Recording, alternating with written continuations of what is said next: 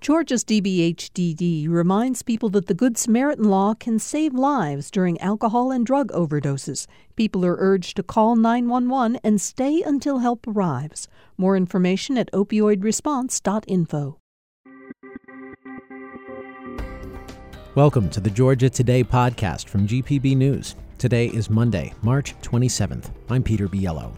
On today's episode, Governor Kemp gets a first-hand look at this weekend's storm damage in Georgia. The Fulton County District Attorney has been ordered to respond to a motion filed by Donald Trump. And two new mayors are making history today. These stories and more are coming up on this edition of Georgia Today.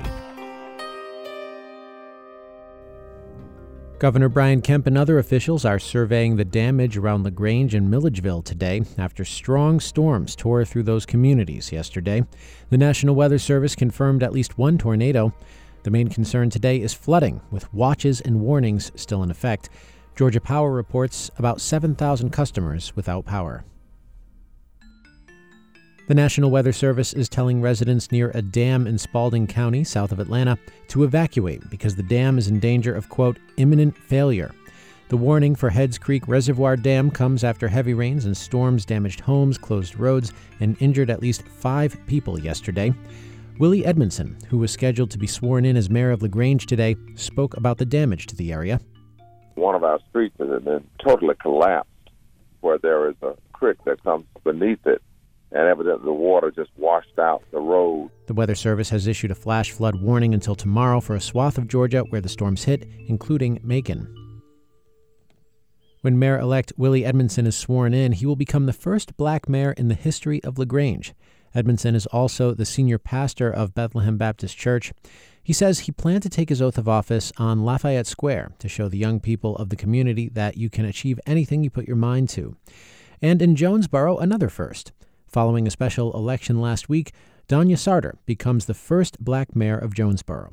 According to the U.S. Census Bureau, nearly 3/4 of people who live in Clayton County are black. Sarter says at a 2005 city council meeting she noticed that there were no people of color serving in office, so she ran for city council and won. In an interview with media recently after the win in the mayor's race, she said representation matters. Fulton County Superior Court Judge Robert McBurney says DA Fani Willis has until May to respond to a motion filed by former President Donald Trump. The motion seeks to throw out a report by a special grand jury that investigated attempts to interfere in the state's 2020 presidential election. Trump's legal team also wants tossed out all testimony from the inquiry. The special grand jury heard from dozens of witnesses before issuing a report that includes recommendations on criminal charges. McBurney released the report's introduction and conclusion, as well as a section in which the grand jurors expressed concerns that some witnesses may have lied under oath. The rest of the report has remained under wraps so far. Willis said in a January hearing that decisions on indictments were, quote, imminent. The State Prosecuting Attorneys Council has issued a long-awaited report on sexual abuse in the Roman Catholic Church in Georgia. The agency's investigation took 4 years and details accusations against about 70 priests, deacons, and religious orders. It did not, however, find any active allegations or recommend any prosecutions. That disappoints Michael Corbett of Savannah. He was 17 years old in Boston when he says he became the target of abuse by a priest. The more disappointing part of it is this attitude that this is all stuff that happened in the past and we can just move on from it and forget that it ever happened. And I understand the temptation to think about it that way, but I think it's a very dangerous temptation because there's a lot that we have to learn from this to prevent it from happening again, whether it's within the Catholic Church or within other organizations. Statements from the Archdiocese of Atlanta and the Diocese of Savannah say the church is fully committed to protecting children.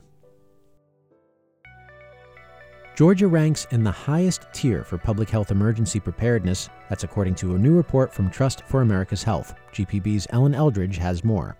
The annual report helps state officials make decisions about preparing for emergencies. Rhea Farberman is with Trust for America's Health. She says they consider 10 readiness factors, like public health and emergency management accreditation. Is the state accredited for public health and for emergency management? Do residents have access to safe water, drinking water in the home? Do you have surge capacity, healthcare surge capacity and laboratory surge capacity that can be increased during an emergency? Georgia's 2% increase in funding is also heavily weighted in the report. For GPB News, I'm Ellen Eldridge. The U.S. Army Corps of Engineers has restored some of the bends in southeast Georgia's Satilla River. Agency officials celebrated on Friday the closing of 2 cuts made in the river nearly a century ago to make it faster to ship timber. Project manager Jeff Schwindeman says, though well-intentioned, the cuts interfered with the river's tides. That kind of action is super important for the fish and animals that live in that area. It affects their migratory nature. It affects their spawning nature. Communities near the cuts have been calling for the restoration since the 1980s. The $3 million project was made possible in part by the bipartisan infrastructure law. Atlanta's Orpheus Brewing taproom and facility is closing next month. Brewmaster Jason Pellet says in order to move forward as a business, Orpheus will close the taproom near Piedmont Park on April 23rd and search for a new, smaller space. Pellet says Orpheus is partnering with a North Carolina company that can brew and distribute Orpheus beers. Pellet spoke in a video posted to social media. So you will see a lot more beer of ours in the market soon. But as far as those who have supported us here, I can't tell you how much that's meant to me. Pellet did not respond to a request for comment. He said on social media he'll be moving to Amsterdam this summer to start a new brewery. In sports, in the NBA, the Memphis Grizzlies beat the Atlanta Hawks 123-119 this weekend. Also this weekend in soccer, Atlanta United lost to Columbus 6-1. The Atlanta Braves announced today that they'll be honoring the legendary Hank Aaron with a jersey inspired by the iconic 1974 jersey design. That's the year Aaron broke Babe Ruth's home run record by hitting his 715th. The classic jersey is reimagined with the A emblazoned across the chest. The team says it is a visual representation of Atlanta as the home of the Braves, the team's rallying cry, for the A, and a celebration of the culture that makes the city unique. This new Nike City Connect uniform will debut on Saturday, April 8th as the Braves face the San Diego Padres at home in Truist Park.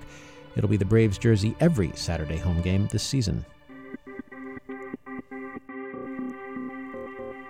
That's all we've got for today's edition of Georgia Today, but we do appreciate you tuning in. Thank you so much. Hope you had a great weekend and hope you were able to dry off today.